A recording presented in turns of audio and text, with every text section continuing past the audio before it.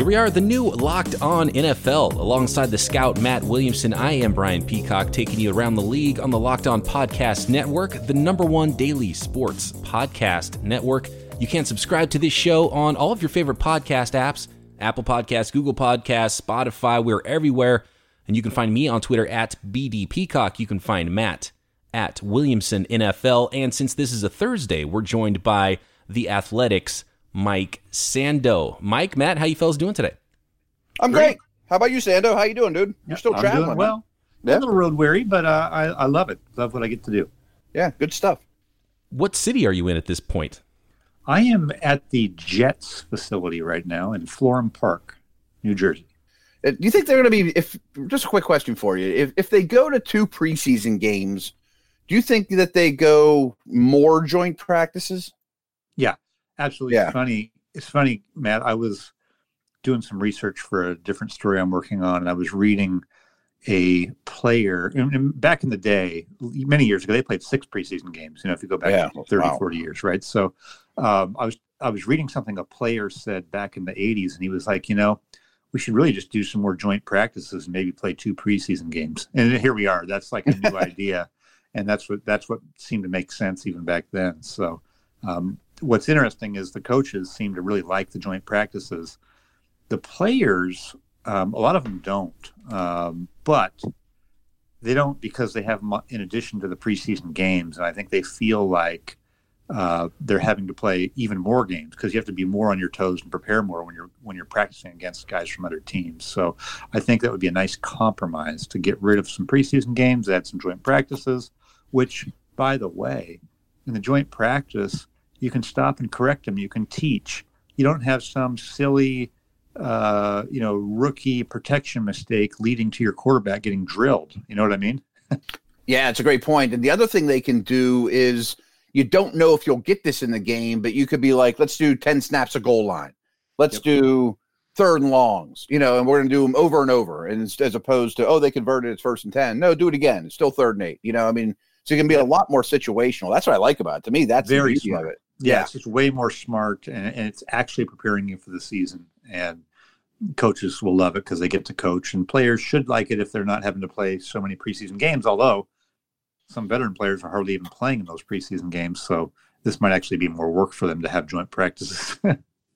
Yeah, and we're seeing fewer and fewer veterans playing in these games, and even in the 2nd and 3rd games where usually the veterans did get a lot of work, even now we're seeing a bunch of guys getting sat, and I think the contact is one of the big things, and I know for the 49ers, Kyle Shanahan has talked about how he hates the preseason games, and he thinks maybe 2 max is plenty, and you knock the rust off with 1, and then you get back to work at the second one, and then let the young guys play the rest of the way.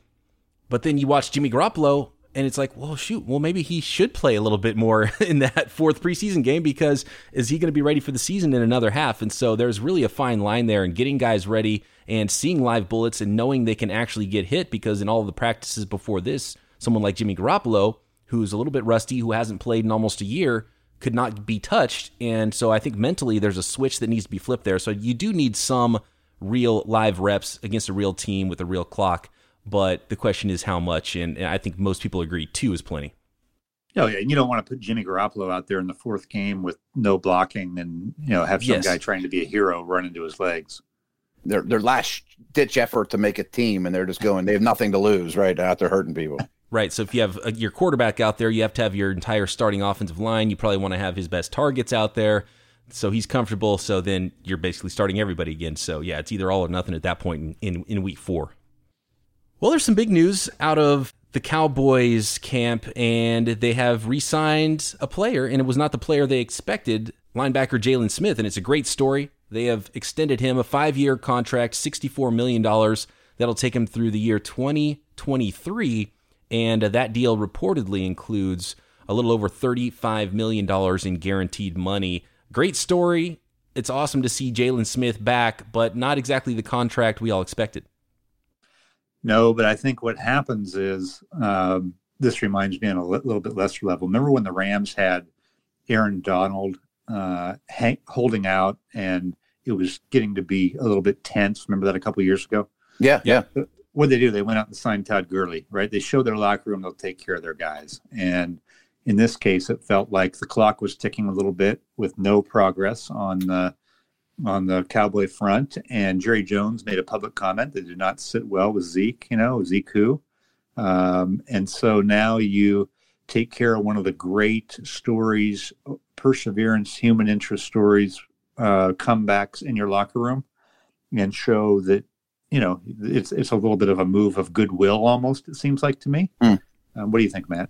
Yeah, I didn't think of it from that angle. I thought, boy, Jalen Smith's up after this year.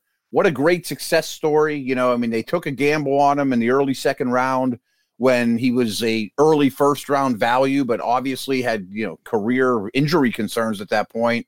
And I kept watching him go back, and I'm like, boy, there was a stretch there I thought he was a little overrated. Like, everyone just assumed, boom, he was back. But there was about a year or so ago, like, yeah, he looks good, but he doesn't change directions great. He's good in a straight line. Will he ever? And then this past year, he does, and you got to remember that defense is very Seattle-like. It was Chris Richard's running it now.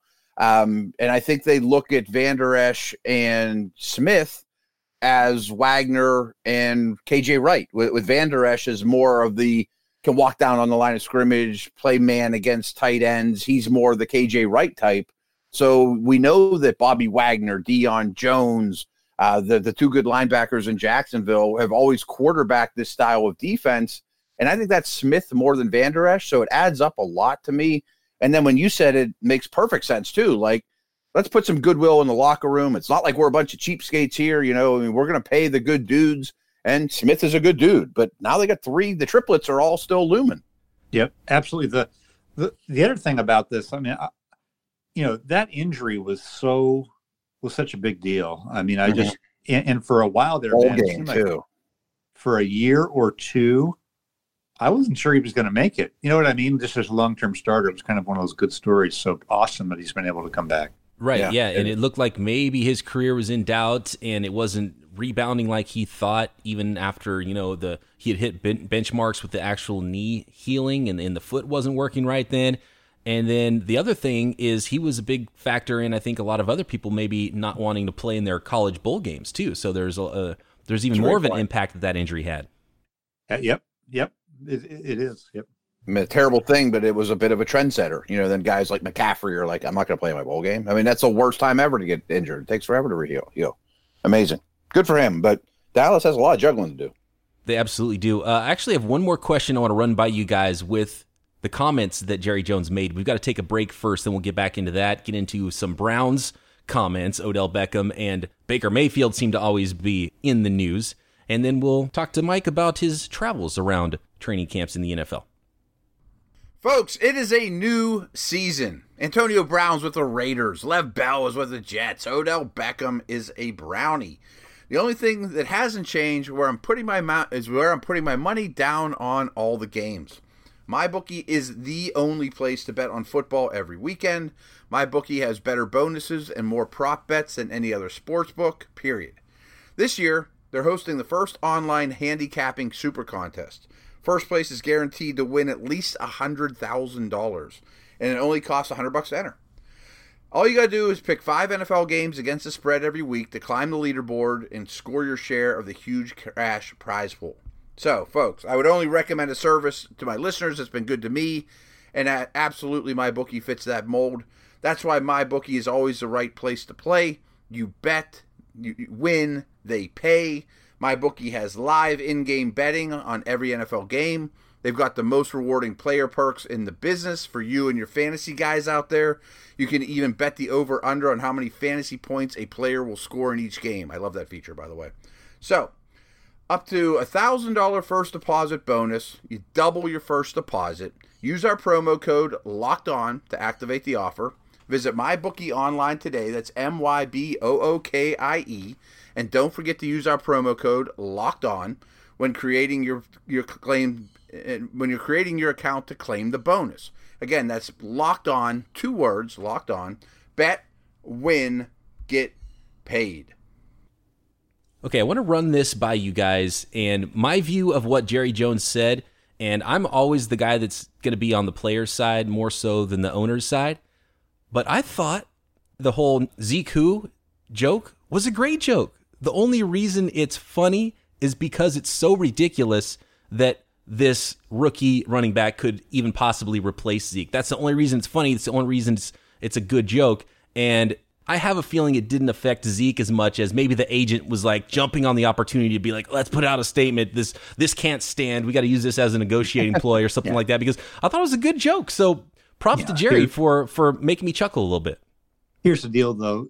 To Jerry Jones, this is another negotiation, one of thousands he's been involved in over a 30-year ownership of the team, and even more than that in his business life. And to Zeke Elliott, this is everything. This is extremely personal for him. So I think you have to take that into account. Zeke Elliott's a highly competitive guy who's not happy right now. And Jerry's just another day of ownership. It's great to be owning the Cowboys. We'll get this done. I'm not worried about it. You know what I mean? Yeah, so it's always personal. Right. It's always personal for the player. Yeah, and that's a really good point. The other aspect of it is it's the collective bargaining agreement that really the players have more of an issue with, because the teams have to run a business, and the players that are still under contract, this is early for Zeke to be, from the Cowboys' perspective, that this isn't a time that it has to be done. So it takes a little bit of goodwill for the Cowboys to say, okay, we'll come to you. We'll give you this deal. We'll give you this deal earlier than we have to, because there's so many avenues for a team to hold on to a player, especially running backs, those first-round running backs with 4 years plus the fifth-year option plus potential franchise tags. Something's really got to change there. Yeah, we'll see. We'll see how motivated the players are to do it. Yeah, I mean, it's strange because the running backs really do get shortchanged with the collective bargaining agreement, because by the time they come up, they're a little bit washed up already. But I don't know how you do it positionally. Like people have talked about, well, we should have our own salaries for quarterbacks. Well, we should have our own, running back should only get 2 years or 3 years instead of 4. I don't know that you can, in a world where positionless football is becoming more and more prevalent, not quarterbacks, but what's Theo Riddick? What's James, what are these receiving backs? I don't know how you diversify by position for any kind of collective bargaining agreement. Yeah, it's the last thing I want to throw at Brian was, I thought you were right. I thought it was a joke. I thought it was like when Rex Ryan was walking around on Hard Knocks going, Revis, where's Revis? I didn't think he meant anything by it with Zeke. Yeah, just having a little bit of fun. And you mentioned the position-specific dollars, and there's different money for different franchise tags, and Clowney's kind of going through the same thing. He's like outside linebacker, defensive tackle, defensive end. He can line up in so many different spots, and of course the team wants to pay him at the cheapest spot, and he wants to make that defensive end money, and so it just makes things more convoluted. So there's a lot of hoops and a lot of things to jump through in negotiations here for players, and then there's the salary cap on top of it, which seems to grow so much that it almost doesn't even matter at this point. And then there's teams rolling over money from one year to the next, so they're thinking, well, why do we even have to spend up to the cap if we can actually get the savings from this year's cap, so they're not spending extra money that would go away. So I think the rollover is another thing that hurts actually the players, because teams don't have to they don't lose the entirety of their money that they don't spend up to the cap. So the competitive teams even could say, oh, well, we don't want to spend up to the cap because we can just roll over these savings, so we're not going to throw away money either. Odell Beckham had some comments about the New York Giants, his former team, and there's some personal feelings there. And then Baker Mayfield, this came out from something he had said in April about Daniel Jones, and he kind of ripped the Giants, saying that they made a bad choice in drafting Daniel Jones, and that it's all about winning and all of this stuff. And then today, Baker Mayfield kind of walks back on those comments, said they were out of context, and he said he was even surprised that the Browns took him number 1 overall. So is this the media making too much because of Baker Mayfield being a brash player? Is this Baker Mayfield walking back something that he shouldn't have said in the first place? And my question is, with all the personalities in Cleveland and Baker Mayfield, is he a front runner? How are things going to look? Because right now things are going pretty well in the life of Baker Mayfield. How are things going to go if maybe the Browns start piling up some losses? Is he going to be a leader of men, or is he just going to be like an eternal frat boy? Well, I think he can play football pretty well, and I think that's going to be the thing that determines how he's perceived. Ultimately, I have no idea if in the interview with GQ he was joking around, it was taken out of context. or what. It didn't seem like in the story itself that it wasn't like the GQ was playing up this huge angle that he took a shot at Daniel Jones. I can certainly see why he would want to walk it back, but I think he's just one of those guys who, not to the level of Odell, but almost anything he does and says is a story. He's not quite Tebow that way, but he's whatever he says is going to be notable. And I don't think he also cares that much so far about how he's perceived when he makes a comment that could be seen as brash. In this case, though, where it's perceived to take a shot at one of his peers, I mean, I think he, showed that at least in that area, he doesn't want that. And maybe it does give some credence to him that that's not what he was trying to convey. Yeah, it's funny because right when I heard it, I immediately rarely do the player comments ever bother me or do I care, because a lot of them are taken out of context. You're reading them. You're not listening to exactly what they say sometimes. But I immediately thought, who are you to criticize this poor quarterback who is a 6th pick overall? I mean, are you a scout? Do you know how good this guy is? Do you have any clue? I mean, a lot of people, including myself, would not have taken Jones with that pick from what I knew, and I was critical of him. But, I mean, that's kind of my job. a lot of people were critical when the Browns took Mayfield, and that's working out. But I just thought immediately, man, what's there to gain by saying that, first of all, even if you do know him back and forth and have a strong opinion? And why would you be smarter than that? Be a better leader, be smarter than that. So I did like that he retracted it. And my other thoughts on Mayfield, when he was coming out, when this was 1 year ago, I worried a lot, and I don't know him. I don't have secondhand information. I'm just like everybody else, watching him from afar, that, your style of leadership, your personality worked extremely well at the college level. But when you get to the pros and that 31-year-old guard who's got $12 million in the bank and 4 kids and a mortgage and a wife, and does he want to hear your nonsense? Is he going to respond to you? And it seems like they do. I mean, by all accounts, teammates love Baker no matter what. Yep. And I think they, like I said, if he plays well, I mean, that's all that's going to ultimately matter. I think there's a lot of excitement around that. People who watch him, probably who play with him, think that he's going to be a good quarterback. So you're going to live with, I think this is the nature of the Browns team, the way they've been put together with Odell Beckham, Jarvis Landry, Baker Mayfield. I mean, they've embraced the sort of the headlines, the sizzle, and this is going to be part of it then, that people are going to overreact or react to every little thing that your quarterback says. And they don't have a lot of guys like I described either. There's not a Joe Thomas there anymore. They're a young team. Yep. And it's a very Dorsey roster where he tends to be the GM that looks solely at talent and sort of turns a blind eye or just doesn't put a lot of credence into some other stuff and some off-field stuff. And so when you start to put a lot of those players together and you can get a better deal, say on draft day, by drafting someone that might have some whispers of some character flaws or something, you can get them later in the draft. And for Dorsey, he's like, I see the talent there. I'm going to take that, I'm going to take that built-in discount and draft that player for sure. And so you put a bunch of those guys in the same locker room without Joe Thomas's of the world. So it's really interesting. I think that team is definitely not going to leave the headlines anytime soon, and it's fun to watch. And one crazy thing about how Dorsey has built the Browns, and I think Sashi Brown, and that it's going to be interesting how history looks at the regime right before Dorsey came in. And I think that they're probably going to get a lot more credit than most people gave them at the time when they were still losing, but they were really, fixing the cap and just hauling in draft picks. But it's interesting, the Browns it looks like they got their franchise quarterback in Baker Mayfield, but it's so hard for teams to draft quarterbacks and have the opportunity to get their franchise quarterbacks. And they had 3 franchise quarterbacks potentially in a row. They passed on Wentz. They had the opportunity for Deshaun Watson, traded down then again, and then still the third year had another opportunity to take a franchise quarterback. And it's pretty amazing with most teams not ever having the opportunity to get that guy. They had it 3 years in a row. Yep. And, you can say that what you inherited, the picks and all that helped set it up, but you still got to pick the players, and that's the hardest thing to do. And so I'll give Dorsey some credit there. And it wasn't like everybody was saying, no, we'll see how Mayfield's career plays out, but it wasn't like before that draft, everyone was like, you got to take Mayfield. That wasn't the top of people's mock drafts, was it, Matt? I mean, people weren't talking about it. It wasn't necessarily out of left field, but people weren't talking about it. So you got to give them credit if indeed he is as good as he looks like he's going to be, for actually picking the right players. And that was something the previous regime didn't do well enough.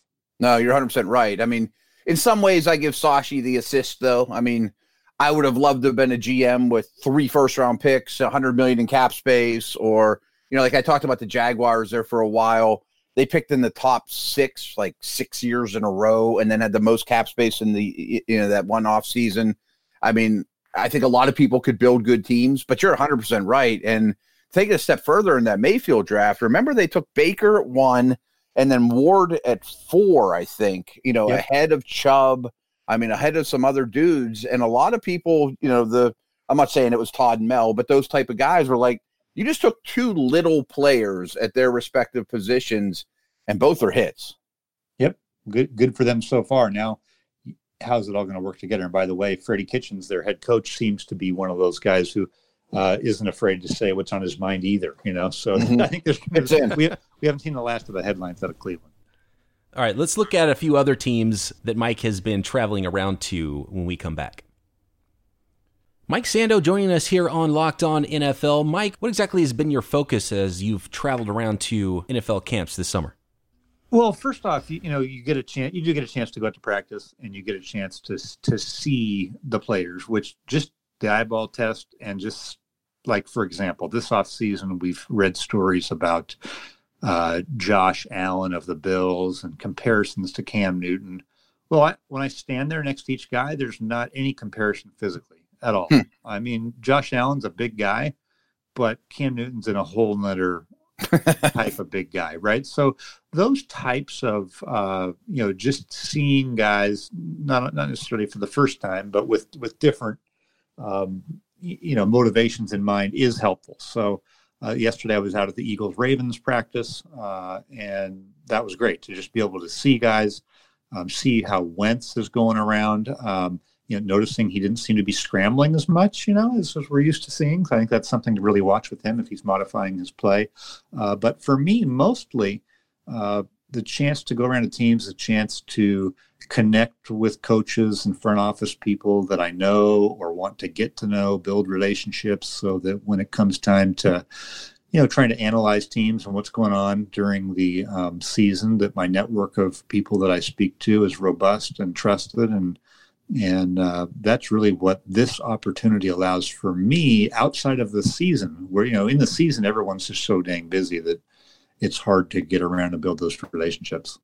Mike, I want to ask you one thing about these 3 quarterbacks is, I know you're not scouting them, you're not looking at their footwork or charting their passes or anything, but I'm wondering what the vibe is around these 3 teams.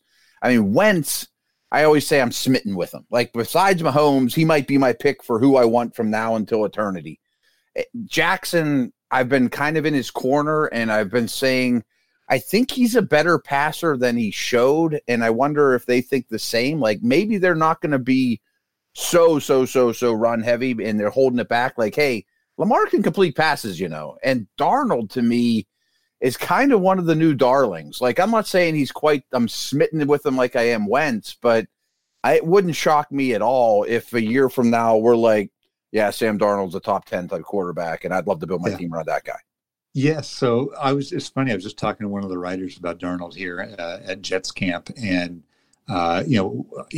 you come in to a place like this, and beforehand I will, read what all the writers are writing and coverage. And I mean, Darnold can do no wrong this summer. Really? I mean, it's just, and I'm not saying he's not having a great off season, but when you sort of get a narrative sometimes where, look, we saw some really good things from Darnold late last season.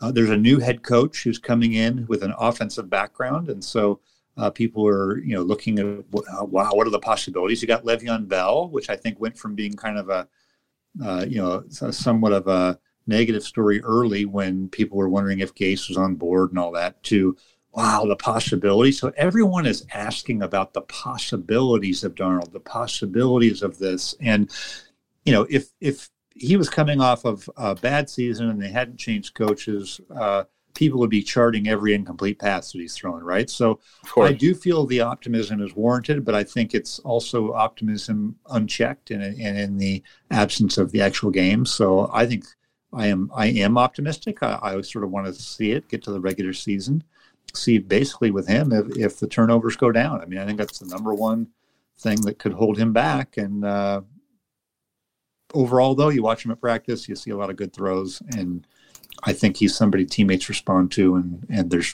definitely real excitement. But he walks on water a little bit right now, huh? A little bit, yeah, he does. Yeah, that's just natural this time. That's natural in this cycle of the new coach and the possibilities of what can be. And he has looked good. I'm not saying he hasn't looked good. Mm-hmm. It's interesting to me how young that rookie class of quarterbacks was. Baker Mayfield was 2 years older than Lamar Jackson and Josh Rosen and Sam Darnold. All three were true juniors. And so that 2 years is huge because those guys would all still be going back to school and playing one more year if they came out as 23-year-old quarterbacks. So there's got to be a little bit more time baked into the development there. And there was a really interesting article about, and I don't know what you got from the vibe from the joint practices there with the Ravens and the Eagles, but there was an article from Warren Sharp who put out, so he does really great football analysis, and he was talking about Lamar Jackson just as a pure passer, as a rookie, and how good his season was, and people aren't giving him the credit he deserved there. There was, so basically he was better than 23-year-old rookie Joe Flacco. He had a higher yards per attempt and a better passer rating in his rookie season with quarterbacks of at least 150 attempts than basically since Peyton Manning. Better than Andrew Luck, better than Goff, better than Sam Bradford, Carson Palmer, Carson Wentz, Trubisky, Sam Darnold. So very interesting there. And I'm wondering what the vibe is around Lamar Jackson. Well, they're obviously all in with him and excited to have him. They think he's going to grow and develop, and he's got the right attitude. I think his makeup is good and obviously amazingly athletic, and probably is underrated for his ability to throw the ball, which is normal when you have somebody who's great in a if you're a great runner, you may not be, your passing may be underrated. Now, what I would say is in his starts this season, he threw between 19 and 25 passes in each one of those games. And he completed 60% or more twice. So, I wouldn't, when you start, what did he start? 1, 2, 3, 4, 5, 6, 7 games. Yeah. And what did he throw? How many touchdown passes? Not many. Five? Yeah, right.